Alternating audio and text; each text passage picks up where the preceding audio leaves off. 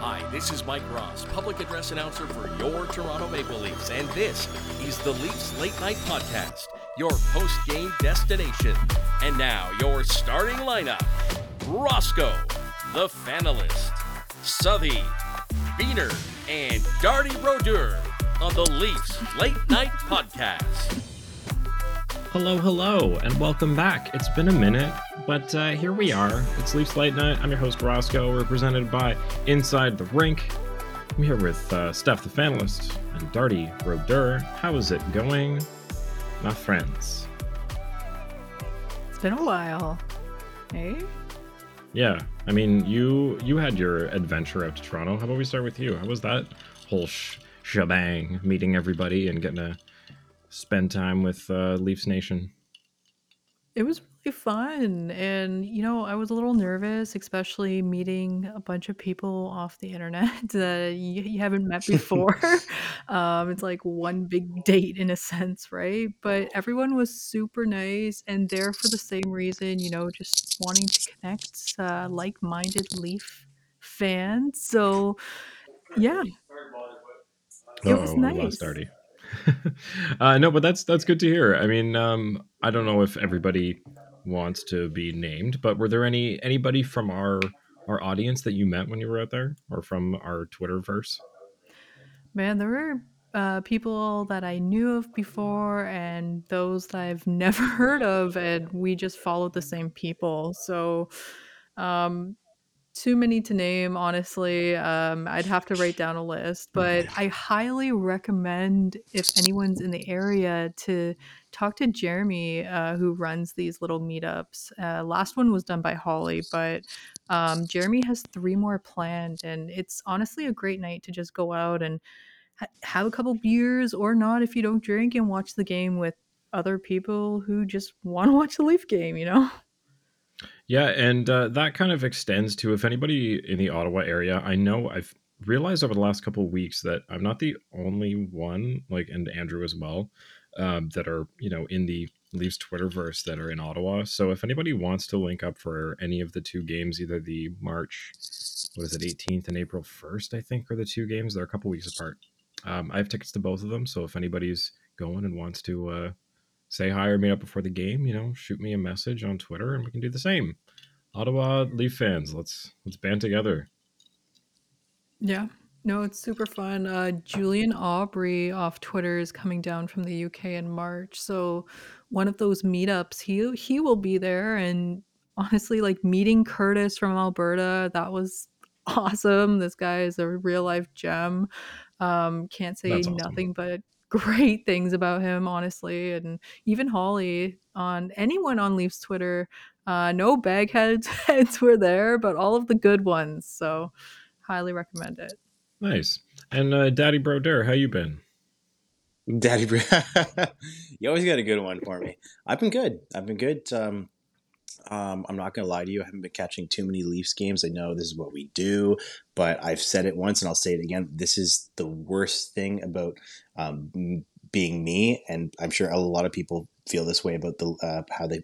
I'm not the only Leafs fan that's like this. Is that I already know how this story ends per se. So these games are meaningless to me. I'm sorry, but there's a lot of meaning people are pulling out of them. But you and I both know that we're going to the first round. All right. I'm not fucking jinxing anybody here. We've been there unless something catastrophic happens. We've been great. We've been fucking phenomenal. So I said, these games are pointless. Like, get me to the fucking first round and show me a win. So I'm sorry to all the fans at home who are like, wow, Darty, you have not brought any great content or there's nothing good here. You've added no value to this. Yeah, well, because this is a valueless season until we the regular season is meaningless. Show me the fucking money, right? Show me the meat. So I might not be as vocal about certain things unless, God forbid, something crazy happens. And some of these games are wild per se, but they're not like they're not mind blowing because the Leafs haven't been on a big, like, that's the point I was going to make before, but I'll stop. I'll save it for later. But like, Leafs have been doing pretty good. Pretty good. So. Pretty good. So I know that explains why we have a bunch of complaints in the complaint department, RDA, because you're not believing lately or not watching or what? Because I got a couple emails with your name on it. And Uh-oh. I'm just kidding. Okay, I was gonna say, you gonna let me know when stuff like that Letters to the happens. editor. That Darty guy, he's got to go. Nah, What a bum. yeah. No, and I think that's a good segue into.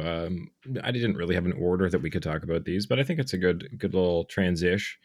Uh, there were some numbers released. I don't have them in front of me, but that the ratings are quite down in the states, and one of the reasons that people have been bringing up is exactly what Darty said: is that because of the format that we've had. Uh, for the playoffs, everybody knows who's playing who, especially here in Leafs Nation. Like, we know that we're playing Tampa in the first round unless something drastic happens, which, I mean, the deadline, we'll see what team really swings for the fences. But judging by what's going on right now, things are going to stay as is. So it's hard to really care about, the second half of the season. Like, really, since game, 30 to 40, we've pretty much known that they're going to play Tampa. So I think it's hard to watch these games, especially with the bye week and the All-Star game. Like, people can easily forget that this is going on and kind of get out of the swing of watching hockey until the playoffs come around. So I think it's totally understandable. What do you guys think on that? Well, I have All-Star fresh in my mind and this break, but at the same time, it's kind of nice having a little break before we get right into it. This last push before the playoffs, like this last, I'm hoping for a lot of players to come out and pull strong. And for example, I don't know, like Colorado, who's supposed to be making this huge push because they haven't been doing so well thus far. And maybe I'm going a little bit off topic, but Well, I mean, it, let's just look at teams that were good last year. I mean, Calgary and Colorado and Florida, they're all kind of underperforming this year. The Rangers are underperforming. I mean, Washington and Pittsburgh are kind of in the same boat. The only real Cinderella story this year has been Boston. Leafs are kind of flying the same place they were last year, and so are Tampa. So it's a lot of those stronger small markets and medium-sized markets that whose teams have fallen off this year that, at this point they're like, well, we can pack it in because at this point it's kind of a lock, or we're fighting for a wild card spot. So it really depends on the market that you're in, but I feel like a lot of people have kind of packed it in until the playoffs just because of the format, which, I mean, Bettman brought up at the All-Star game. He was asked about it, and he said, it's, what was the quote? It's like not worth changing, basically. well, Sidney What Crosby an idiot. says he wishes, to change the format. Sid the Kid, who are you going to listen to in this league? Ovi, Sid, McD, all Here, I want to pull these up. superstars.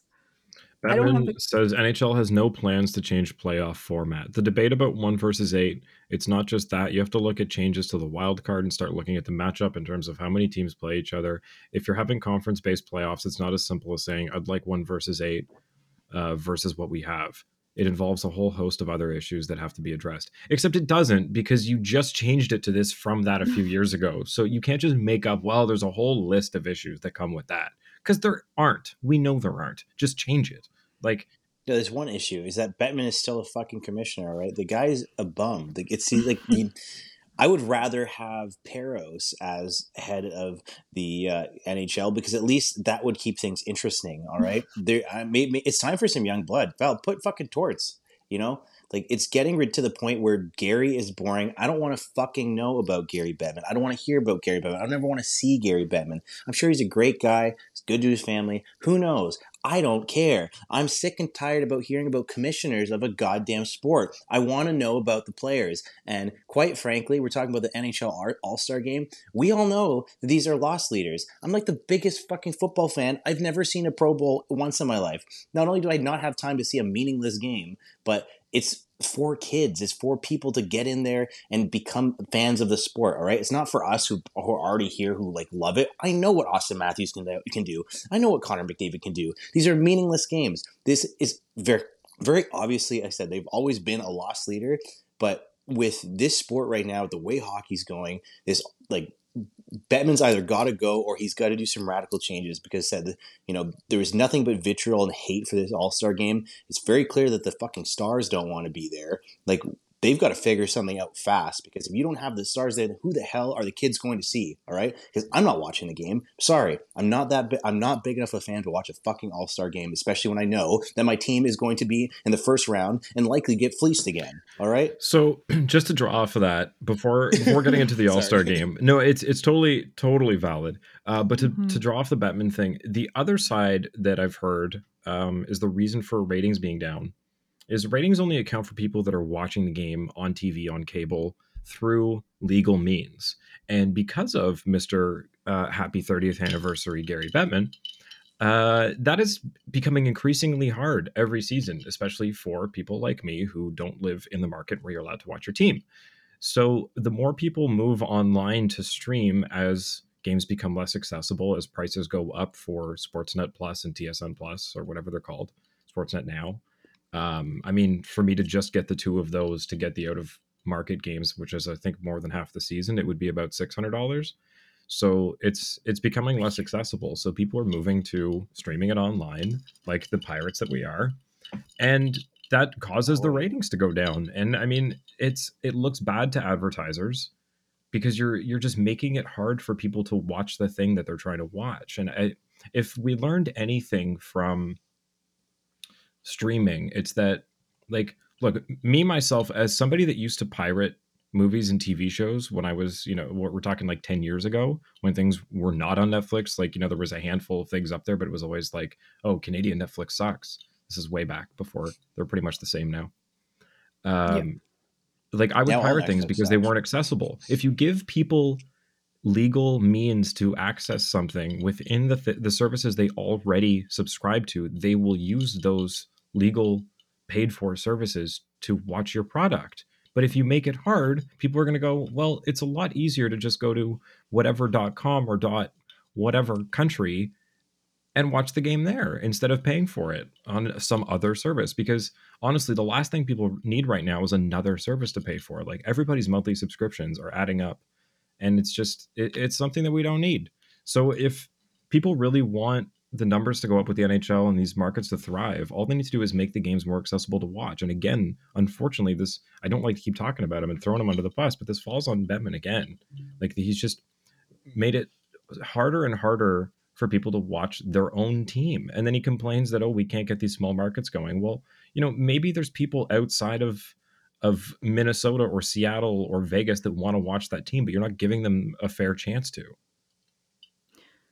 Yep, I think his time is up, honestly. I don't know how this league is going to be rid of Bettman, but every time I think of him addressing the media or just shaking there, and I know he has a medical problem, but just how his look on his face, it looks like he's going to flip his lid, and, steam's going to come out of his ears because he only believes what he knows. And, like, you can give him all the stats and it doesn't seem to work out. But for example, even today, finding out that Connor Bedard telling TSN that Mason McTavish sends him a text every time the Ducks lose, and they talk about wanting to, how much they look forward and wanting to play with each other in the NHL. Oh my God. Meanwhile, Bettman is convinced that it's impossible to tank, right? Like, this is an impossible theory, no way in hell. And like, we're seeing shit like this on the news.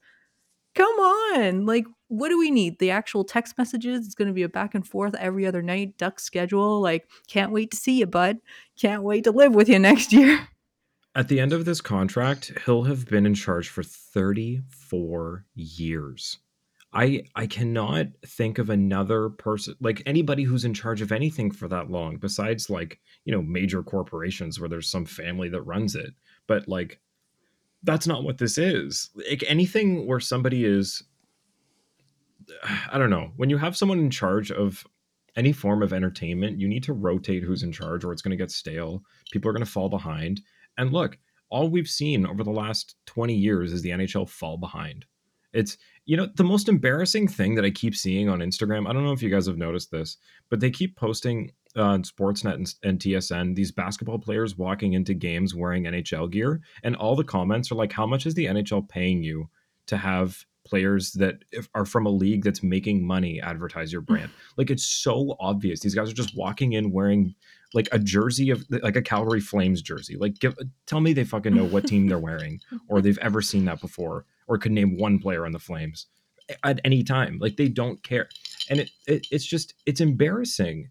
It's embarrassing to feel like the sport that we're watching is just slipping in popularity.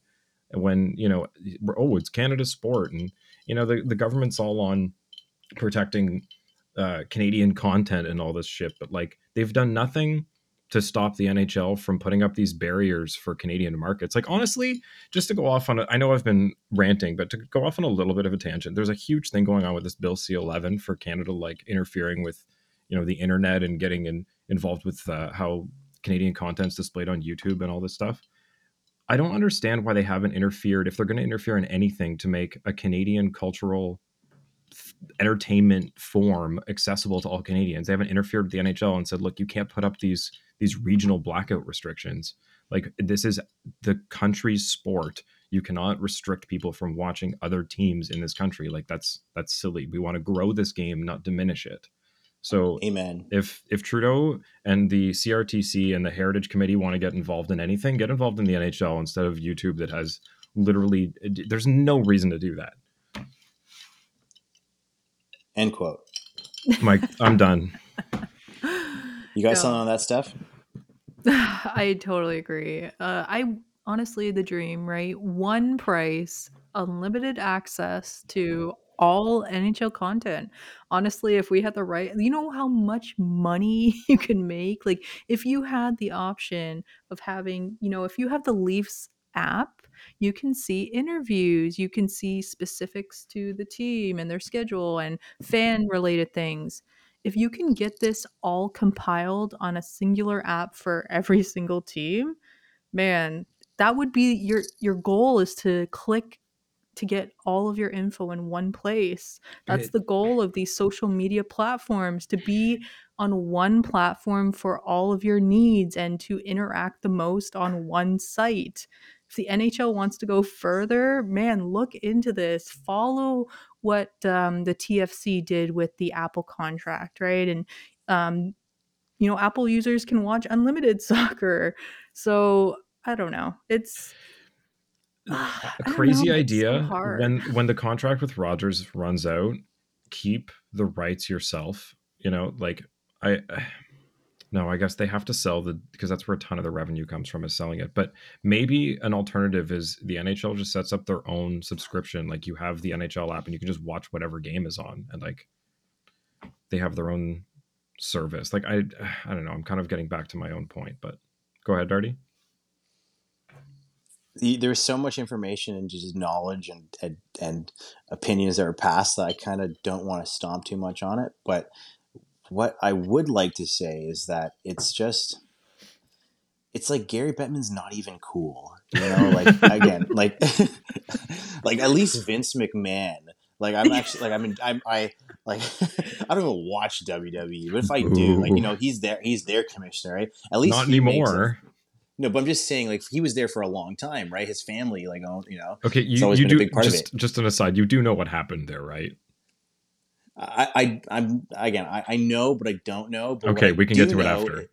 But what I do know is that at least he's fucking interesting, regardless of what happened. Like, if he's out there doing his, like, his ooh, like, at least that's, like, instead of Gary's, like, sourpuss face, like, very funny, you guys are all booing me. Why are you booing me? The NHL is great, and you're asking for problems that don't exist. I'm Gary Bettman. Like, holy shit. Like, that is not why I watch hockey. That's not why I watch hockey, all right? I don't watch hockey for, John Travolta-isms, Okay, you make a good point that McMahon was present, and you could tell that he watched the sport. The complaint that is totally valid of Bettman is he clearly doesn't watch this, or he would, like, anybody that was in charge of how this game is broadcast and how any of these major events are broadcast to be like, wait, what the fuck are we doing? But an aside, Vince McMahon was ousted because he was having a relationship with one of his staff members. He's also married, so they outed him. And they were like, it was one of those things like Trump where he's like, oh, it's going to a trust. And they handed control over to his wife. And they're like, that's not good enough. So they took it away from the whole family. And now somebody else is in charge. And If apparently it's Gary going quite Bettman had well. a tryst, that would be the most interesting thing that has ever happened to the NHL. All right, in regards to in regards to the upper management. All right, that would actually, honestly, that would make me respect him more, just because the guy is literally.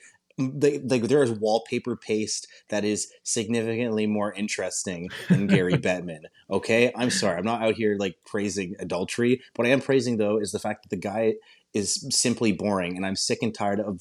I'm here to watch the sport. I'm here to watch guys beat the shit out of each other, play good hockey, and fucking score goals. I don't care about some aging Mr. Burns plump man being annoying and being annoyed by us. That doesn't fucking make me care about our sport. It's enough. And that's the point I was trying to get back to, is that why do we think that there's a big fucking thing about Harold Ballard that came out recently? Because I think deep down the people are getting annoyed.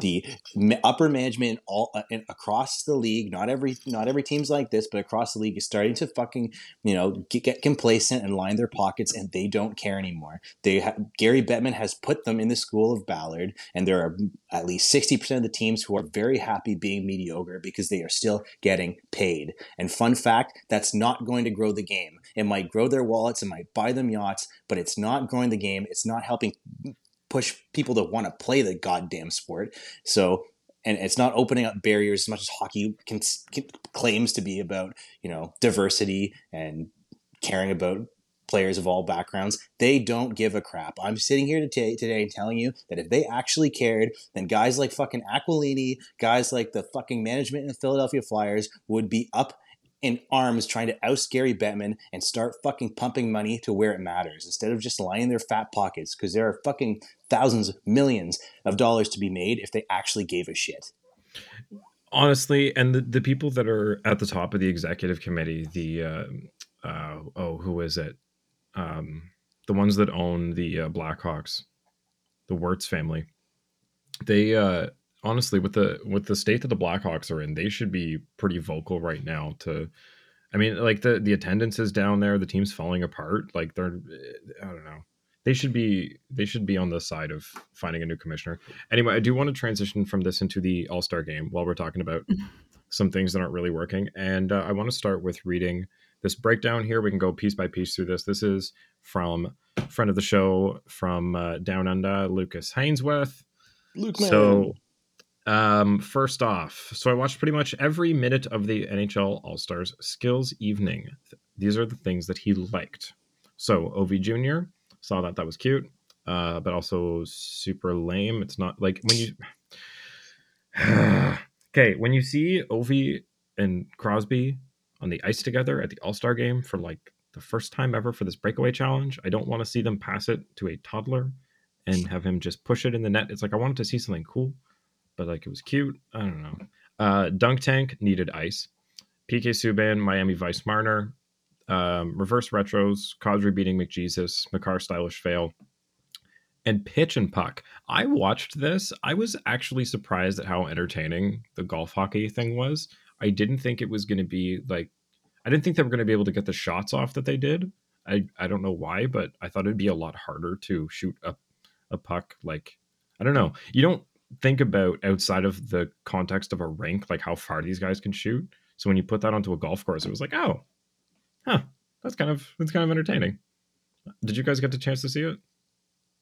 Yeah, I actually really enjoyed that as well. It's so interesting. Like you said, it's nice that they carried the little pad with them as they took each shot and then actually used the stick to putt the golf ball into the hole. But I don't know. This is like the definition of sauce. And when you were watching this segment, all these commentators were saying was like, "Ooh, extra sauce, perfect sauce. This sauce was this." A Like little mustard on that. I felt so bad for Robertson there, who immediately called mercy after his first or second shot. But I guess the whole point of this, that was like the what the fuck moment, was when the prize was a year's worth of Chipotle, and the winner won it, where Chipotle's not even in Quebec. Nick Suzuki can't even access Chipotle. Well, if he comes over right across the border to the Rito Center, there's one there, so he can come like an hour and a half to one. Okay, not too far, but still, I was like, That's pretty funny. wow.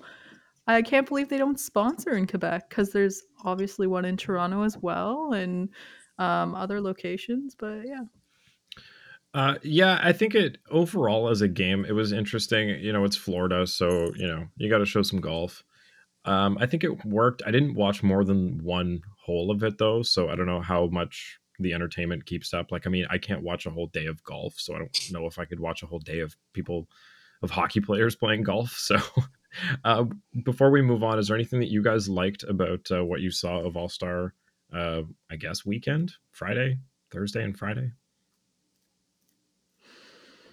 I appreciated that they went with the reverse retros, right? Like we Yeah, complain all year that we don't see enough of them, so this is the perfect time to bring them out and showcase them, right? And yeah, I agree. um you know, I thought we were getting the whole frozen meat puck situation. That was the rumor with the alligators, like tossed I don't know how that was going to happen. So I guess we got the surfboard thing or the puck or the golf thing, which man, I don't know. I feel like they elongated everything. I felt like Yeah. it could have been shortened, kept sweet, but everyone was just standing around and yada yada and the players didn't look very interested. Oh my God, no. There was, I think it was the hardest shot competition when they were introducing all the players. I saw that one. I caught bits and pieces of this, but they were going down the line, and I have never seen a more disinterested group of people in my life. Like, while they're calling their names out, it was just insane, man. Like, just deadpan. And I mean, there's people I get there weren't a ton of people there, but like there's people there to watch you. At least put something on for the few people that did show up. I don't know. It was kind of sad. But I do agree that the reverse retros were a nice touch, especially because the actual East and West jerseys were a shout out to the '90s ones. So that was cool. And I like how they incorporated the beach. And like when you think of Florida, what do you think of? Beach and golf. And that's exactly what they did. Okay, Something we've never. think of a couple other things with Florida, but okay. Yeah, we're Disney trying to World, keep it right, positive, Roscoe? okay? Yeah, Disney World. But for Sunrise, and I was speaking with a Tampa fan and talking about, how some of the seats weren't filled. And next year we're getting it in Toronto, right? So Okay, look, they. I've been to the Panther Stadium. It is equivalent to the Ottawa Senator Stadium. It's in the middle of an like if pull it up on a map, it's like on an island essentially. It's surrounded by a massive parking lot for like 45,000 cars. It's Mhm. insane. It is insane. It is the least accessible. Yeah.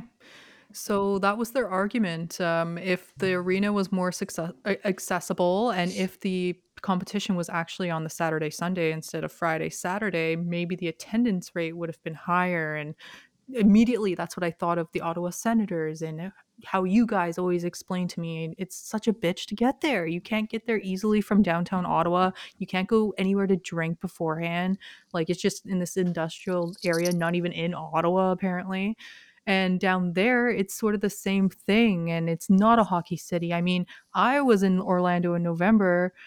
People didn't even seem like they knew what hockey was. Like, I don't know. I saw one Snowbird fan that was from Montreal, and one girl mistaken my ID for Ohio and started chirping me with like a bunch of football references. And I'm like, no, it says Ontario. Sorry. Okay. Can you guys see the screen that I just shared?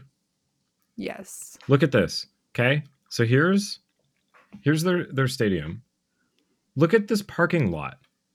Whoa. It is I'm Disney World. The I'm whole not parking kidding. lot. This is the biggest parking lot I've ever seen. Like I went there a couple of years ago with my dad, and it's like a 15-minute walk from either end of this thing. It's like going to a university in Canada. Do they share the But arena then with anybody, or I'm not sure who else hosting.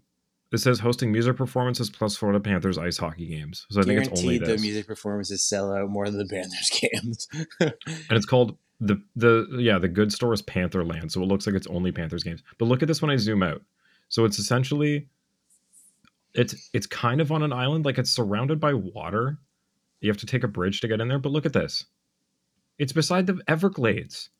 Oh, nice. Like, Whoa.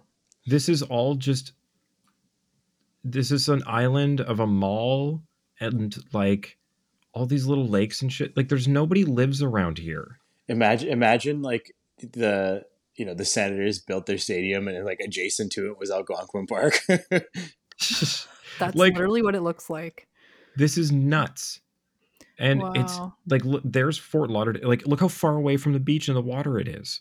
Mm-hmm. If you wanted to put a team out here, why not put them near the beach so that you can attract people that maybe wouldn't be hockey fans to come to like, why, if you're going to put it in Sunrise, what, I just don't get this. I don't know, man. This is stupid. It's like the farthest away. Yeah. Anyway, yeah. So that's why. Another question for you, Johnny. I brought this up in the group chat. Were you guys aware that they had a mascot named Victory Rat? What? I saw that. Because he was just getting absolutely pummeled by this guy. Apparently, some Tampa. I'm sure it's a setup, but some Tampa fan was really prickly, and he jerseyed and was like beating up the mascot. And they just people let it happen. Yeah, they just let it happen. And I'm like looking at it, and I'm like, I'm like, this is. I could sworn they had a different mascot. I would have thought that they had a mascot that was like a panther, but yeah, like, and then I'm looking at it again, like his name is Victor E. Rat. I was like, look, there's already Victor E. Green, okay, and he's stupid. That's crazy. Victor E. Rat. I don't know. Okay, so next tweet of this chain from Lucas: things that I think need reworking / close to, but not 100%. The Tandy Tandem, good idea, but better execution. Speed skating, bring a specialist wildcard. Every event needs a wildcard competitor, Zegras, etc. Pat Maroon has potential, but not media ready yet. So the thing on the specialist wildcard, I like that because there's people that could potentially be good at one thing, like we're bringing all-stars because they're all around good at everything, but they might not be the best at one thing, right? So I think it'd be cool to, have a nominee from around the league, like the players get to vote somebody in, like, who do you guys think is the fastest person? And whoever the players unanimously vote in gets to join for that competition. Like, maybe ask the goalies, like, who outside of the All-Stars is an absolute snipe show, or who has the hardest shot from like goalies and defensemen, and then ask everyone who's the fastest and add those people in. I think that'd be interesting. Yeah. And, everyone has a bunch of recommendations. And since we were talking about mascots, there's so much wait time between each event. I can't even imagine being a ticket holder to one of these weekends must feel like. Why not do a mascot thing? Like, challenge the mascots in a race or like a freaking obstacle course or whatever, and have some in between entertainment. The mascots had all of their own events, but they didn't do them like. They should use those to separate everything instead of having like jumping around between stuff and like pre-recorded things. Like, just have the mascots come out and have, different rounds of dodgeball in between setting up for different events. Like, there's things that you can do to entertain the people that are there that you can also broadcast. I think the thing that they forget is that there's two groups that they have to keep locked in and entertained all day. And that's the people that are physically there and the people that are watching this at home. And those are two different things. Like, you have to have enough going on that people there can go to different events, but you have to also have stuff that translates to on camera. And I think that's where they fail here, is they can't make something that translates to both groups. So, how do you guys feel about keeping all of the events in the arena then? Like, if it's going to be so much of a confusion or a bust in a sense, why not stick it to old school and keep it in the arena? What do you guys think about that? Darty, you want to take this first? I just feel like they really have to focus on what they've been doing right and just cut the crap too, right? Because like, I don't know, there's just something about looking back at those old All-Star games and like how cool they were with Gretzky and Lemieux and all that. It's like what, like those All-Star games seem to be like they were actually like big events, and now it's just kind of like almost too cornball in a way. And you really have to sell it to the fucking players to be there too, right? Like, it just, you were mentioning that they really just didn't seem like too involved. Like, this is like, we're always complaining about about the players not having enough personality or not really showing their personality. Well, this is the point where you got to get you got to call up their agent and say, look, like we need these guys to be as goofy and as funny as possible. Like if you got to give them a Red Bull or something before, just do it, because it's not just about, we get it. These guys get a massive paycheck. They're great players. We can't really force them to do anything. Well, it's the one day of the year that you got to sell your sport to everybody to earn the salary and continue earning the salary for yourself and the rest of the league. Don't be boring. God damn it, don't be boring. All right. There's some good moments though. I like the little exchange between was it Brady Tkachuk and Marner there? There's it's just they just really honestly, like, everybody needs to take like everybody that's involved needs to make sure that this is not just a boring event. And I think we're at a point now when we talk about like players, how like LeBron James is like very involved in the direction of their league, right? Well, you need these players to be accountable and step up too, to also not just participate, but we're complaining about Gary Bettman, but who organized the All-Star game, right? If the players really want to be involved, and maybe it seems like it's totally upper management that's failing on this too. You need to if you want the players to be involved, involve the players. All right, it's their game too. It's their sport. Get them. I think those guys know better than anything because they've been watching it just like us. What will fucking make them happy and everybody else happy? Would you not agree with that?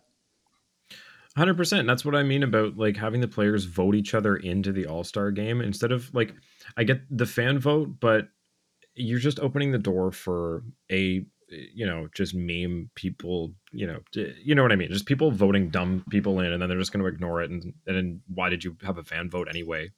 Or like this year where they have a fan vote and then they're just like, yeah, it's a suggestion. Have the players vote each other in. But like pick the all-star, like one from each team, and then the other ones have the players pick who should join them, because they have the pulse on who's the best in the league, right? So then you'll get some interesting picks. The other thing that would be interesting is have like two celebrities come in and do like fantasy draft and pick the teams to go against each other, because they might not even be that good, but they're the best players, so it can't be that bad. Yeah. But it's like you put weird combinations of people together where it's like somebody that watches hockey every day would be like, oh my god, Snoop Dogg, what are you doing? Like don't put those people together. Those guys hate each other. Like it'd be so funny. Honestly, one of my recommendations was going to be, bring back the All-Star Fantasy Draft. They used to have this where the captains and the alternates picked players from any, East or West, and then you saw teams get formed from both sides. But originally, I asked you guys about, keeping it in the arena because the AHL had their All-Star event right after the NHL. And, a lot of talk on Twitter, people were like, this is what we wanted to watch, sort of thing. They saw skills. They saw Joseph Wall take the top honors for goaltenders. And also a big thing was that they took down the half wall glass so that fans could interact with the players while That's really all of the cool. events, while it happened. I've never seen that happen before. That is a really, really cool thing that they did. So yeah, sorry, your original question was about keeping it in the arena, and I think yes, asterisk, if you're in somewhere like Florida, you kind of have to take advantage of the fact that it is nice out in February and nowhere else has that advantage. Like it is something that's unique to Florida and the California teams, and some of the others like Texas or Dallas, but normally, I would say keep everything in the arena, because then, like I said, if you're trying to do a fan experience for the people that are there, you can't have people moving around or feel like they bought a ticket to part of the event. Like, that's how you lose out on people attending things, right? Like if people said, well, I'm going to go to the beach thing or the golf thing, but I'm not going to go to the skills competition stuff like in the arena. So then maybe if all of those things were in the arena, it would have been full, but instead you spread everybody out. It's the same thing I say, shout out Ottawa about Blues Fest, where they, instead of doing like a country day, a rock day, and a hip hop day, they spread one artist out on each day, hoping that you're going to buy 10 tickets, but instead people just buy one and you have a bunch of empty days. So it works in theory, but in practice, that's a really bad idea. So I think they should put everything in the arena. They should go back to 5-on-5, because 3-on-3, I get that it's fun, but like let's show some real hockey here. Like, you got the best guys. Let's show some cool shit. Like, I get 3-on-3, you get the space, you can do fun things, but like let's recreate why these guys are the best. Have them go against each other, see a cool game, maybe do like shortened periods, switch out the goalies like they used to do. And then go to skills competitions and expand them instead of just having fastest skate or hardest shot and shoot the targets. Like, have some other things that incorporate where you are, or I don't know. There's so much room to cut crap out of this, like Darty said. Hey Beaner, welcome to the show. Hey everyone, sorry. Had some difficulties locating my cord for my computer there. Excuses. It's the truth though. Quickly on what you were saying there, Johnny. I completely agree. They need to basically get back to basics with the All-Star game. Go back to 5-on-5. You need to get the actual competitions in there that involve skill. And if you want to do something fun or something quirky, go ahead. Like I want to say it was 07 or somewhere in there. They had like a goalie fastest skater or something, like something silly like that, right? I like Create that. some fun ones like that. But then you want to keep the originals, hardest shot, everything. But I don't care if they're an all-star. I don't care if they're a fourth line plug. If they've got the hardest shot, invite them for the hardest shot competition. Well, that's what I don't know if you heard my point earlier, but I was saying, because Lucas brought up that they should have like a wild card for each of these events, and I was saying that the players should nominate, who they think is the fastest and who they think has the hardest shot and all that, so that those people get into the competition as well as the all-stars, so they can show off. McDavid may be the best all around, but haha, I am a little bit faster than him. Yeah, like I want to see a fastest skater final of McKinnon versus McDavid. Like that would be incredible. Yeah. Yeah, and a good idea I saw online as well. You want to keep the crowd entertained. You want to keep the players, giving their undivided attention. Why not give them a little prize fund for MVP of the All-Star weekend in the game, as well as making, arcade style rules in a sense. For example, during the game, maybe a certain period of time, a goal's worth 2 points, or like you switch out, like just to make it interesting, like things you wouldn't see in a regular season, but just to encourage the players to, not hurt themselves, but give a little effort, because we are paying fans here. We are looking forward to these nights. So I don't know. It's just an idea. You're laughing at me. It's fine. No, I think it'd be funny. Like a sign goes up. It says like offsides and icing are now allowed. And then like the sign comes down, another one comes up. This is back passing no longer allowed. It's like, oh shit. Like having them adjust on the fly. Like, oh no. No two-line That'd pass. be kind of fun to watch. Yeah, No like two-line passing.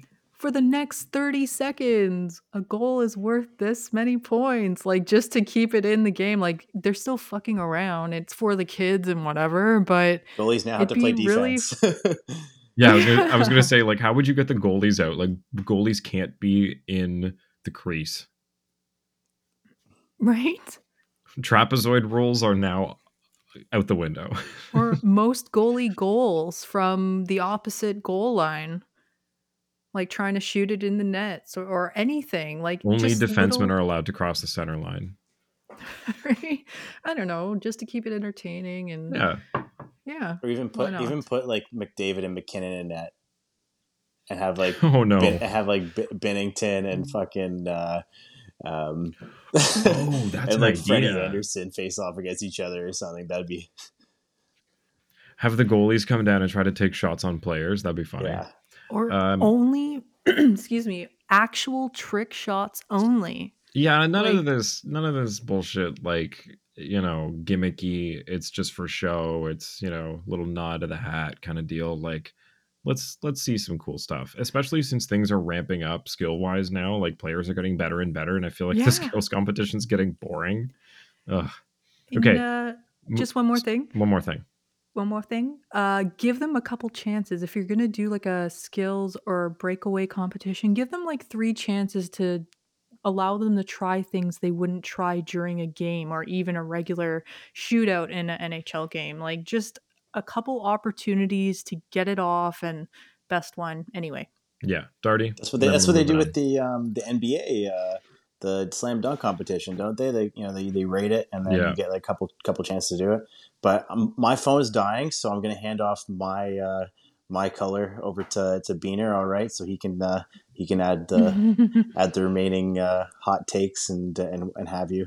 But I'm sure Beaner will edify all of you, because I miss his beautiful voice and his positivity and his wealth of knowledge. All right, so I'm sorry I couldn't stick around. I said my phone will die, and then it'll just be shocking, and I don't want to shock you guys. So love you all.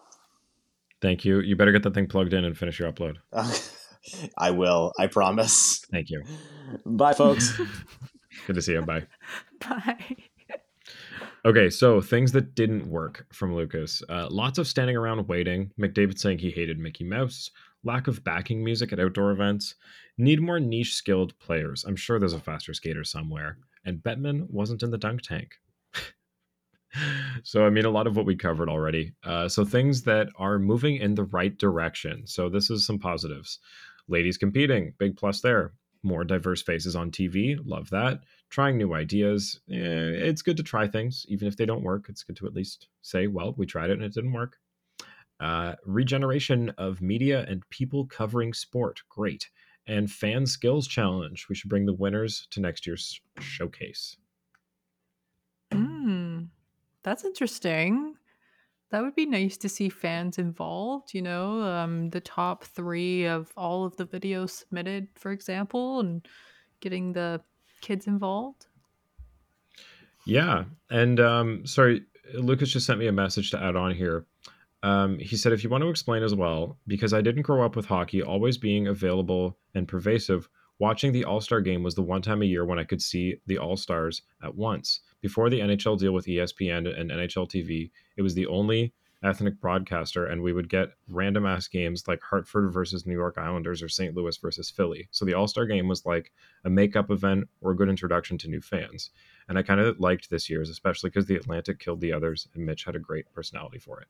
So it's a good point that, with all these things we brought up, and kind of to Darty's point, that this is where you collect new fans. So you really need to make sure that you're showing off everything that your sport has to offer. Like the point of the All-Star game should be, look, this is what the best of the best is. On any given night, you can see any of these guys playing. Just turn your TV on, switch to one of these games. One of these players will be playing because we have someone from every single team except Seattle. Sorry, Seattle. Go ahead, Beaner. Yeah, like, and can you turn your mic up a bit? Sorry. Is that any better? A little bit. Let's go old fashioned here. I'll hold it. Unfortunately, with the All-Star game, I think a lot of the times the biggest complaints are from people who have been fans for the longest time already. That's a good point. Because we know what this game is. We know what we like in this game. And a lot of times that's not what you get at the All-Star game. Because the All-Star game is typically geared towards kids, people who don't, who aren't watching all the time, people who actually are there live, and then maybe trying to get new fans showing, hey, hockey's fun and it's for everyone, even though it's not. It's not. I don't know if you guys touched on that yet or not. Nope. No. But I remember liking the All-Star game a lot more when I was younger, and I don't know if that's just because that's what it's geared towards.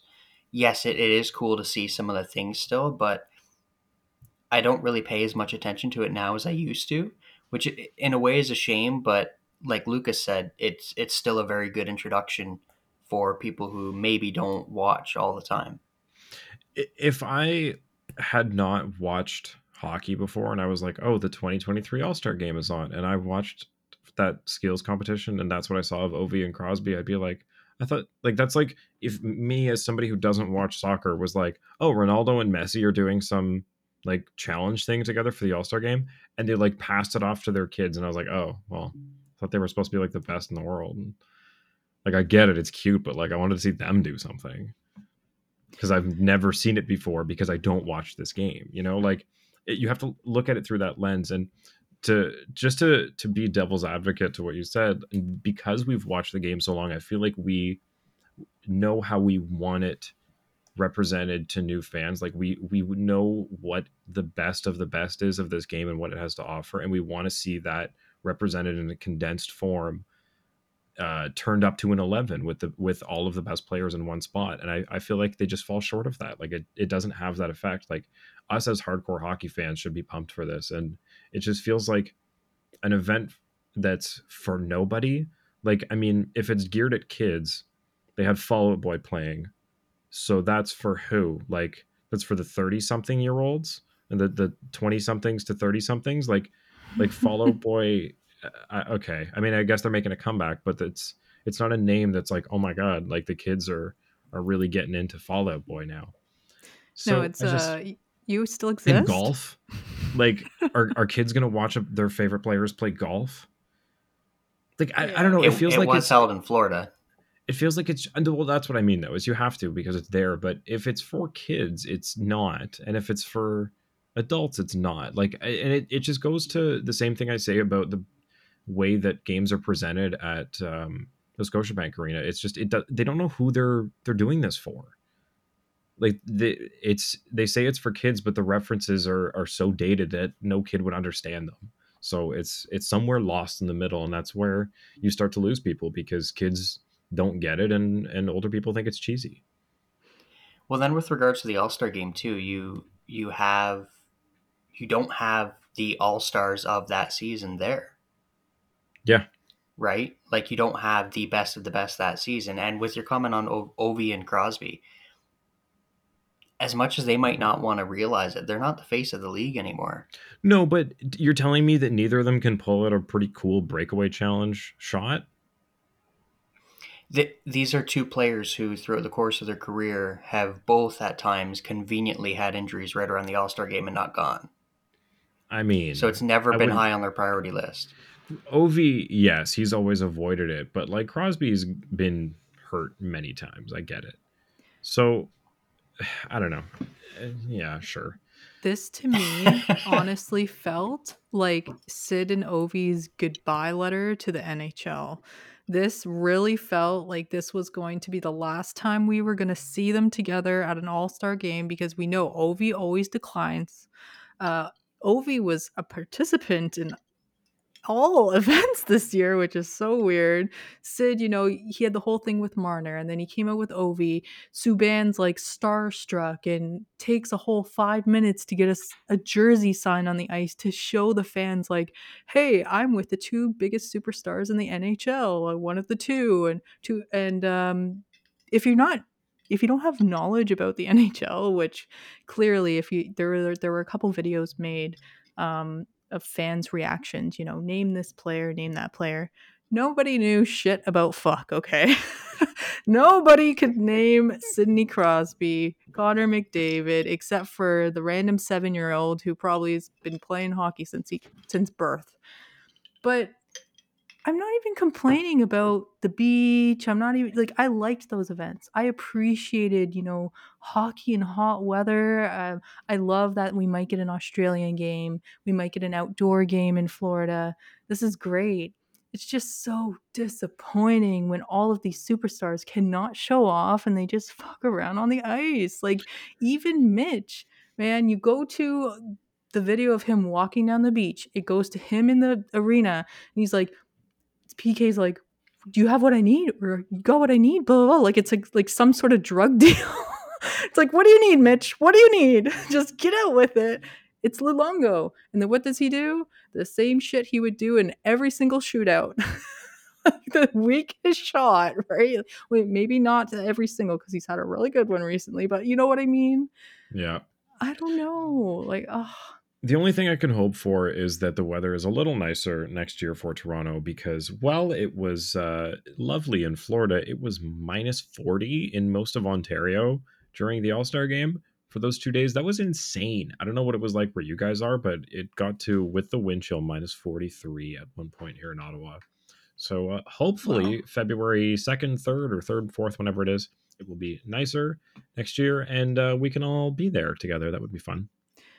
Yeah, I was really wondering the layout of how this would happen around Maple Leaf Square, the Scotiabank Arena. Are they going to take it to maybe Exhibition Place and, Ricoh Coliseum sort of area where they have the C&E comes in and they use that parking space? Like, I'm just wondering if they're going to go with the way of majority outside of the arena, how they're going to make it in, the metropolis of Toronto. Yeah, I think it depends on what's like. I don't know if they've coordinated with Scotiabank that there's no concerts going on. Like, I don't know if it's that far out. Pardon me, I'm drinking club soda here. Smart to do that while hosting.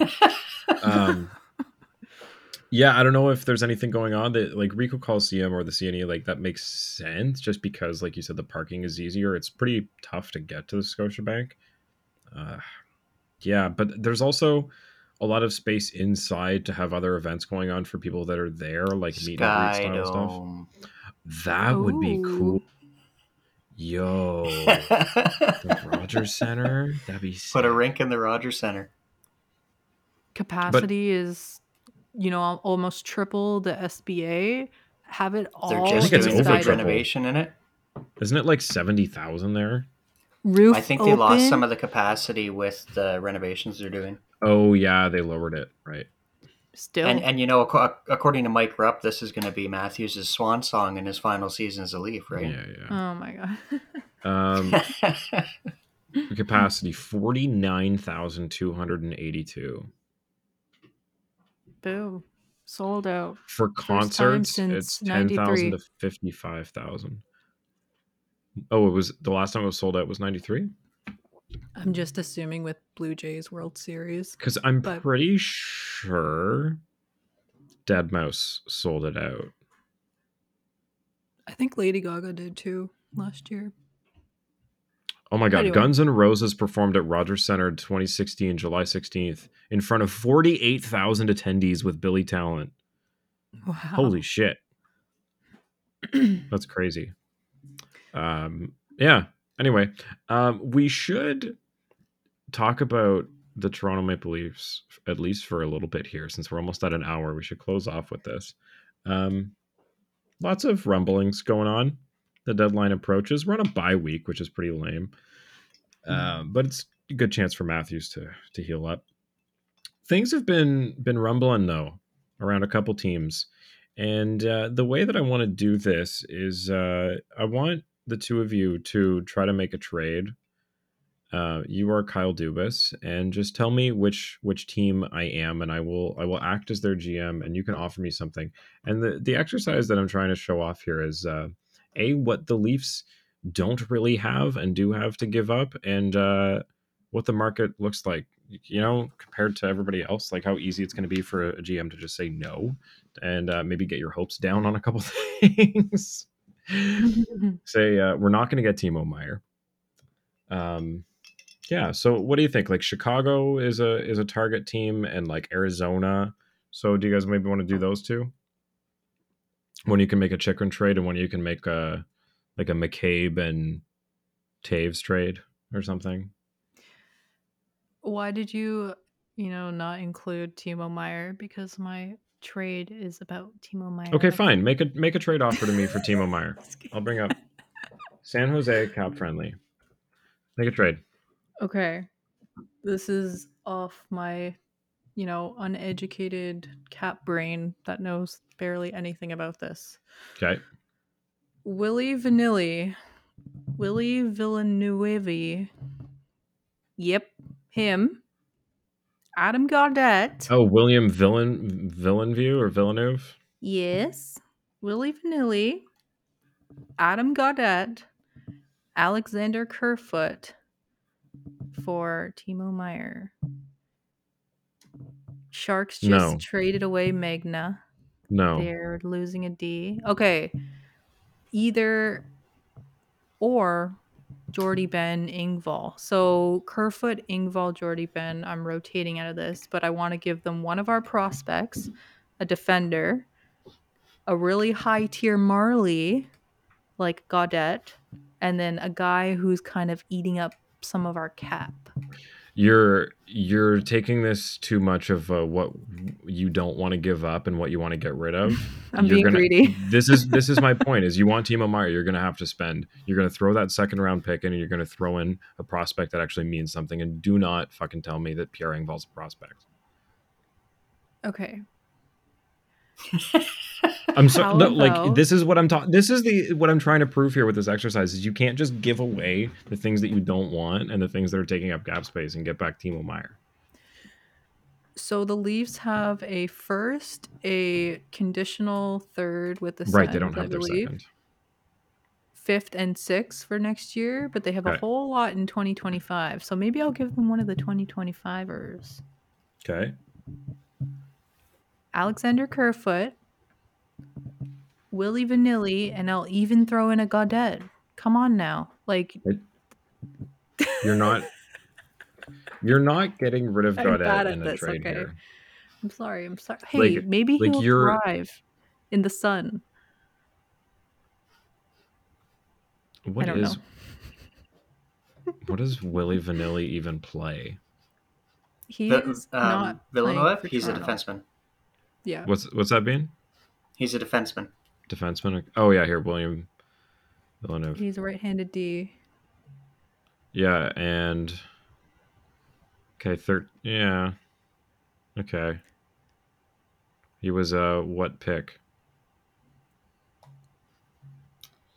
Drafted 122nd overall. This is the prospect you're going to give me for Timo Meyer with a second round pick next year and Alexander Kerfoot, whose contract is expiring, and I don't know if I want to re-sign to this team because I'm trying to get rid of money. Fine. You can even have And you're Max asking Ellis. you're asking them to retain salary at that point because Timo Meyer makes $6 million and the Sharks have no space. So you got to move at least $6 million, and they have to retain. So this is what I mean.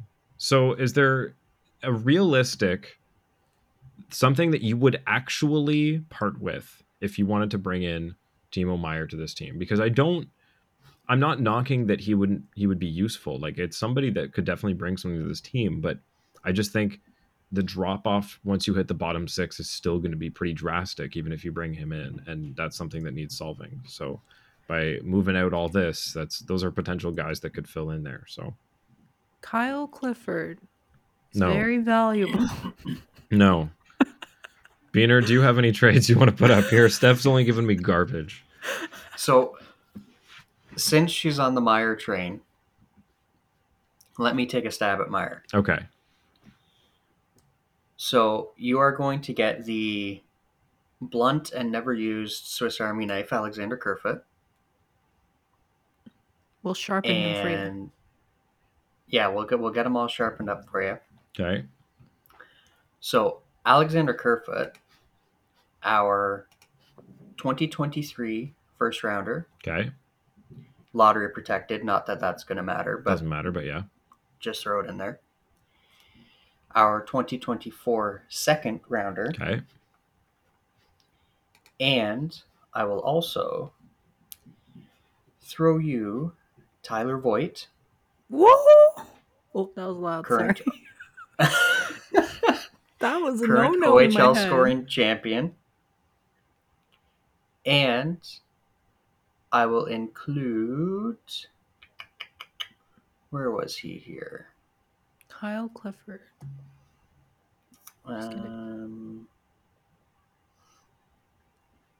Alex Steves.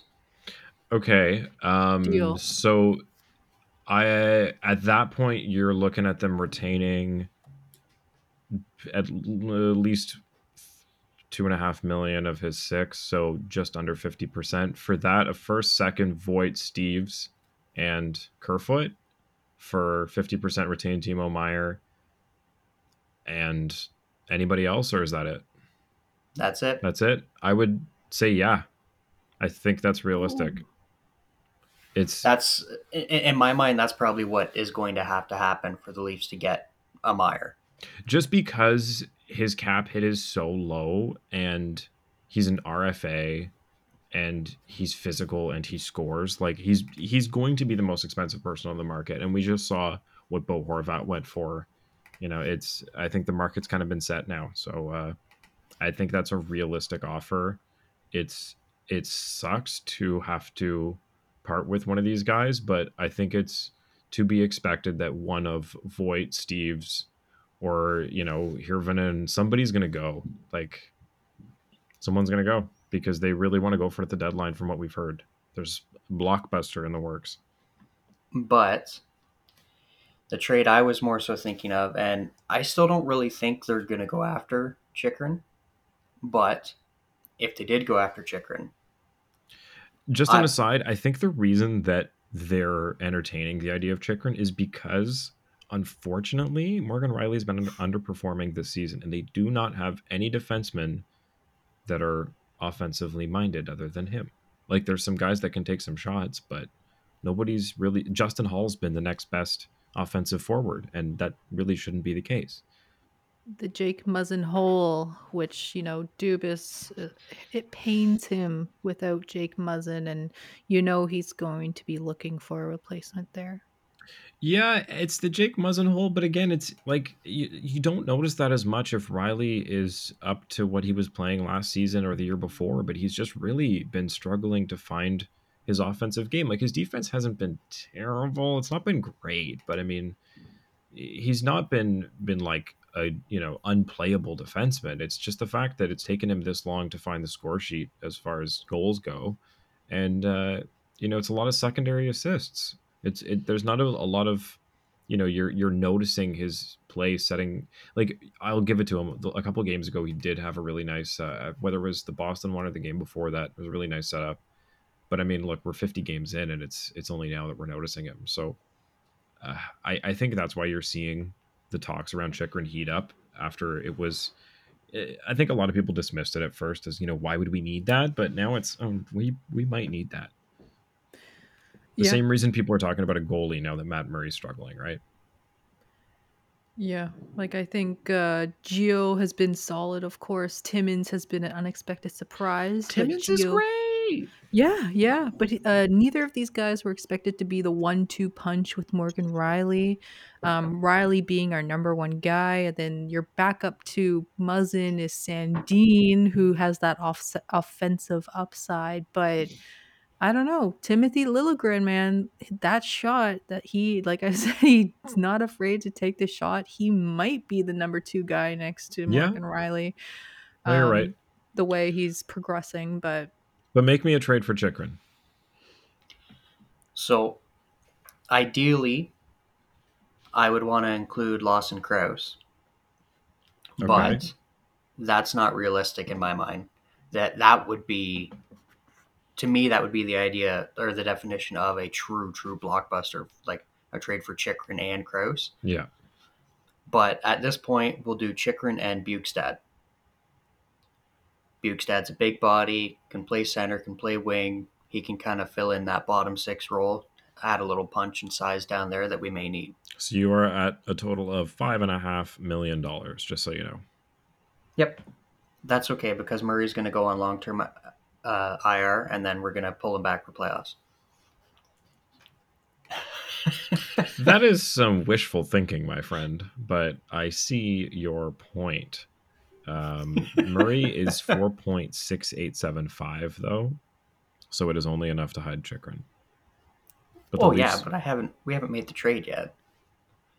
And as of right now, they have 1.8 or 1.1 deadline space. Okay. So what are you moving for Chychrun? So for Chychrun, I don't really know if they would go for Kerfoot because he's a couple years, he's getting towards the end of his 30s. So in this deal, I would probably be looking more so, let's say... End of his 20s. Yeah, that's what I meant. Ignore the age thing. So let's go Engvall, Anderson,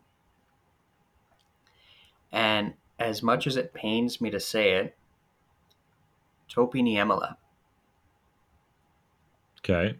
So Engvall, Anderson, Niemela, and then as long as we didn't pull off the Meyer trade, our first round this year, yet again, lottery protected. Not that it's going to matter, but yeah, I think even if Dubas traded the first round this year not lottery protected and it was for McDavid, people would yell at him just because that's how people are right now. And then our third and fourth rounders in 2025. I think that would a get lot. you Chikrin and Bugstad. The thing with I would love Chikrin and Kraus. The difference here, Steph, in the price is like Timo Meyer's done at the end of this year. Like his contract's up and he's an RFA. Chikrin is signed until the end of 2025 at $4.6 million. So it's his contract is insanely good, especially with what the market's at right now. He should be making double that if he was healthy and consistently playing at the level that he's capable of. Lawson Krause is signed till the end of 27 at 4.3 million. So I don't think they're looking to part with him. It looks like he's kind of going to be one of the consistent ones with Clayton Keller and Nick Schmaltz heading into the future there. But I don't know how much they're sold on that top three or whatever they end up being. I think the injury to Nicky Bobby this year has really handcuffed Dubas. No kidding. Because that was somebody that was either going to come in or go out, right? Like it was either you show him off and he becomes a piece, or he's good and joins the team, but he's unfortunately doing neither. Yeah, like realistically, I wouldn't want to include Niemela in any trade, but if you could get Bugstad and Chikrin, like you got to give to get, right? You're not going to get what you want for free. No, and I mean Bugstad's 30. He's up at the end of the year. He only makes $900K. It's a cheap ad he's a center right wing. It's bolstering your bottom six, which is something that they desperately need. Like Kampf needs some help down there. I'm sorry, especially if you're going to be moving Engvall out, you need to bring somebody in to replace him. So Bugstad works there. Yeah, you're spending a lot here. That's something that Leafs Nation isn't used to, especially under Dubas. He's typically been spending low and getting unexpected W's. But I think this is going to be the first time where we see him move something that people go, oh, but good. I mean, I don't know how I feel about this. Like, it's going to be one of those. The trade's going to go through and you're going to go, oh, shit, we gave up a lot for this. It'd be the first time since, I mean, the Nick Foligno trade was kind of that because we hadn't spent a first rounder in a while and bought somebody at the deadline in a while, and I think that was a shocker to everybody, especially when it didn't pan out. So I mean, it's really the only one recent memory, at least. Realistically, though, this should be Dubas's chance to show off what he can do with the draft capital or the prospect pool that he's built up. Like he's built up this prospect pool at the same time as trying to take care of all the bad contracts that he was handcuffed with from Lamoriello.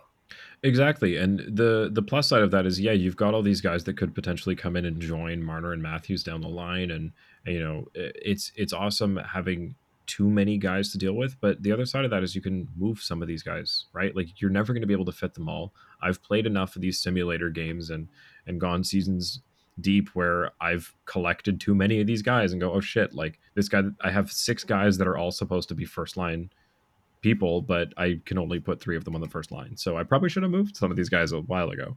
It's there's not going to be room for all of them if they're all fantastic. So magic beans, trade them while the value is still imaginary. Now, what if he does something completely less left field, as we already imagined, but it's for a goaltender because Murray is Thatcher Demko. I was actually thinking about putting together a proposal for Demko and Schenn. Demko and Schenn. I don't get Schenn only because I think our bottom D is so deep that the only thing that they're missing is a pair for or substitution for a faltering Riley, or they need to bolster the bottom 6 or the left wing. Like those are kind of the things that I think need addressing. Like the bottom of the D is pretty deep. No, am I wrong? I agree with you. There's 2 reasons I would include Schenn there. One, for the nostalgia, because I love the guy. Oh yeah. Loved him when he was drafted, especially because he had that World Juniors. I remember him fighting against Russia in the World Juniors, which you never see. So I've always loved Schenn. And then every mainstream sports media talking head out there will always and forever say that the Leafs need a big, strong, physical defenseman, and they can never have enough defense. But I mean, don't you already have Jordy Ben for that? Like, isn't Ben kind of your Schenn? A game here or there, Schenn's a little bit more effective in that role. Yeah, I get it. I feel like by committee you have what Schenn is going to bring. Like, everybody's kind of bringing an element of that already. Like, I get it. I'm not against it. I just think it's not where I would spend, just because there are so many things that could be improved. Like, after watching Boston and watching Tampa, it's like I'm not going to count the Boston game right before the All-Star break and the bye week for much, because like nobody was mentally in that game. They were so checked out. They were as checked out as their bags were. So like I would just say that the reason Arizona makes sense, like you brought up, is you've got either Kraus or Bugstad. So you can bring in somebody that's either top six or bottom six plus a defenseman, or you go over to Chicago or San Jose, or I don't know who else outside of that, Vancouver even, and try to find a combination of a top winger and a goalie, or a top winger and a defenseman. So I'm so excited to see what he does, but it's like, it's just that the waiting game, we can all speculate all we want, but nobody's going to actually nail what Dubas is going to do. And if any of you do, please send me your prediction. And I swear, Mike the Fanatic, if you nail this, prediction but you have season, to send baby. it now. Yeah, you gotta like send me the like timed screenshot, that shows you tweeted it like whenever, and yada yada. Yeah. So we got a bye week here. So the Leafs are back Friday and Saturday against the Columbus Blue Jackets. That's going to be so exciting.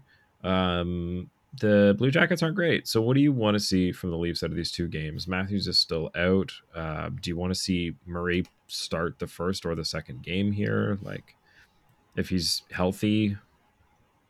I want to see a Joseph Woll win.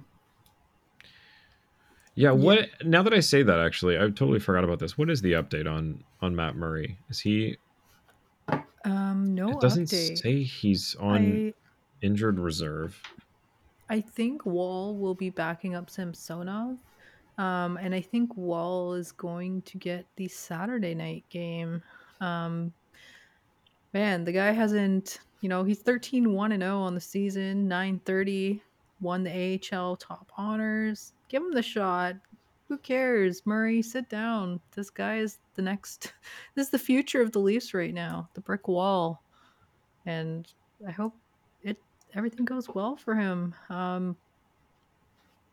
Johnny Gaudreau better not break out versus the Leafs here. Just an update here from 9 hours ago. This is from Fansided. Updated 1 minute ago. Thanks, David Corcoran. Wow. So, as per Cap Friendly, the Leafs have recalled only Pontus Holmberg from the Toronto Marlies. They sent both Joseph Woll and Pontus Holmberg to the Marlies last week during the break, so they could get some action over the weekend. So the fact that they only brought Holmberg back means that Murray is probably good to go this weekend. Per Cap Friendly, Woll was called up on emergency loan today. Yeah. Well, David. I don't know then. What the hell? So I think it'll be really interesting to see over the next little while as well, a lot of the quote-unquote paper transactions that happen with the Leafs. Yeah. To try to accumulate as much extra cap space as you can. Now, realistically, that might not even be possible with how deep they are into the LTIR pool. But it'll be interesting to see, because everybody and their brother has been saying that some massive blockbuster is coming. Yeah, and I feel like that isn't usually the case, right? Like, people aren't usually saying that Dubas is going to do something big. It's usually a lot of the same talk of, he's going to everybody else is going to do something big. He's going to get the thing out of left field that everybody forgot about, that'll make an impact, and he'll spend low on it, and he'll maybe spend like some dude that was never going to play for the Marlies in a third rounder for this guy that's going to play on the third line. It's going to be fantastic. And that's usually it. Yeah. The first time we've been hearing from everywhere for weeks. And, it's always Dubas spotted with this GM and that GM and at this game and that game. Like, I have no idea what this guy's cooking up. I mean, Mark Giordano was a very nice surprise, especially getting, a number one defender and a Norris winner at that. So it makes me wonder, who's out there that's a Toronto boy aging, looking for their last years in the NHL. Is that going to be a trend? I don't know. It's been a trend so far with Dubas. Is that going to continue, or are we actually going to make a splash with someone who may stick with the Leafs long term or next 2 or 3 years? I hope so. If it makes them go far. Yeah, I mean, is Ryan O'Reilly from Toronto? Is he Canadian? He is Canadian. Yeah. Also, Bo Horvat, or Horvat. Oh my God. Hovart. What am I saying? He's from London, eh? So all that speculation of him coming to Toronto ended. But yeah, that would have been a... Well, not only that, so we didn't talk about this. So Horvat goes to the Islanders, and then there was this weird period where everyone's like, is Lou going to flip him? Like, why did the Island... Like, I get why the Islanders brought in somebody that can score, but are they actually going for it? Like, they're barely fighting for wild card right now. Like, it's not even a lock that they're going to be in the playoffs. And it's Lou-like... that was a horrible attempt. Lou-like to spend on somebody like this. Like, even he said, which is my favorite quote, my favorite Lou quote ever. When asked how much it was, he said, "It's for too much money and for too long." Yeah, why would he say that? Because he thinks that everybody now is overpaid. He doesn't want anybody to have a number over 40. Like, he's crazy. So I get it for the Islanders. They need somebody who can score, but I don't get why they're the ones spending. So then everybody was speculating, is he going to flip this before the deadline? And then it comes out 8 times 8.5. He's going to be on Long Island for a long time. And everybody else went, Lou, what the hell? It's like everybody was fighting over this, and you just walked in and took it, and just said, okay, we're just going to throw this in the safe for safekeeping. Thanks, guys. It's like he just took the biggest name off the board next to Timo Meier. I honestly wouldn't be surprised if he did end up flipping it. You think it's even still like a sign and trade? He can get more in return now because he's locked up. He's locked up 8.5 times 8. That's not a crazy deal, but like it's not like Lou's retaining anything on that. Like, he's gonna have to. No team can take that on without moving salary to him. He's at a point in his career where every single thing he does doesn't matter. He's 80. He's not going to be there. Right. he's not going to be there when it comes time to pay the piper. Right. He's not going to. I'm not going to say it. It's an 8-year contract. He might not be signing the last check on that. We'll just say that. Honestly, like, Lou got punked in a sense where he bought him for his best year in a contract year. Like, you bought me. I don't know. You're staying mediocre at best in my mind. Like, you're not improving to me. Losing that prospect, Ratty, and even a first rounder, conditional first Bolivier and Atu Ratu, or yeah, so Atu Ratty. Yeah, it's apparently pronounced. It's actually pronounced Ratu. Yeah, it's pronounced Atu Ratu. Oh, sorry. I know. Sorry, Ratu. It's weird.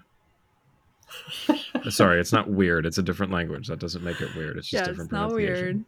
It's not weird. So Bolivier a first and Atu Ratu for Bo Horvat. So that's a late first, mid second round prospect. Somebody who's locked up. That's basically, I guess comparable to Kerfoot for us if we're moving something out is a, middle six, 3.5 to 4.5 mil, and then a first. So that's kind of, it's telling for what the Leafs would have to spend. You're looking at a prospect, a first, and somebody that's serviceable in the NHL, who's not making too much money. No more beards, no more jewelry, no long hair. You're locked in. I don't think Bo And Horvat ever had any of that, so I don't think he really cares. he had kind of he has facial hair. Lou Yeah. doesn't allow any, right? No, none. More And they gotta scruff than anything. They got to wear suits everywhere and all that. Anyway, so the other one that was locked up, Strome with the Washington Capitals, 5x5 for him. So lots of symmetrical contracts. What was it, 5x5.5 and 8x8.5? Yeah. Finally, finding a home after the The Rangers booed him out. No, the Blackhawks. The Blackhawks. Other Strome, right? Yeah, that was the other Strome. Didn't give him the qualifying offer. And then he signed a 1-year deal, 3.5 with Washington, and they liked him. So, and I like him there too. I think he's a good fit with that team. They also just locked up Sonny Milano for, 3 times 1.9 or something like that, which it's nice to see. I mean, we talked about this with the Capitals, how there's not a lot for the future. Like they've kind of just been looking towards the next 20 minutes with Ovi, and that seems to be as far as they've ever looked. So now it seems like they're starting to build outwards. He's 38. They got to move on, and it looks like they're kind of solidifying the outer rim, and they got to maybe make a move once Ovi's gone for a big name. Because I don't think they're going to draft one with the way that they play. They're always kind of middle of the pack unless they get really lucky. Yeah, they're going to be like the Wild, right? For the longest time, the Minnesota Wild were stuck in that kind of mushy middle. They were good enough not to draft well, but bad enough not to really get anywhere. Yeah. And how did they end up with Kaprizov? They brought him over from the K or something?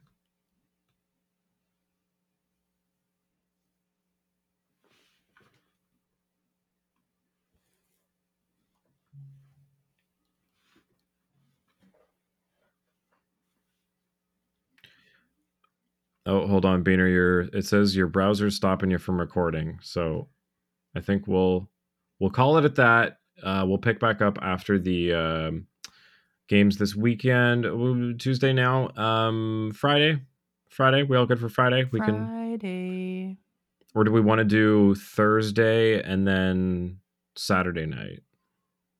Does that make more sense? Tuesday, Thursday, Saturday? Let's do that. Tuesday, Thursday, Saturday. We'll see you then. Thank you all for being here. Love you. Good night.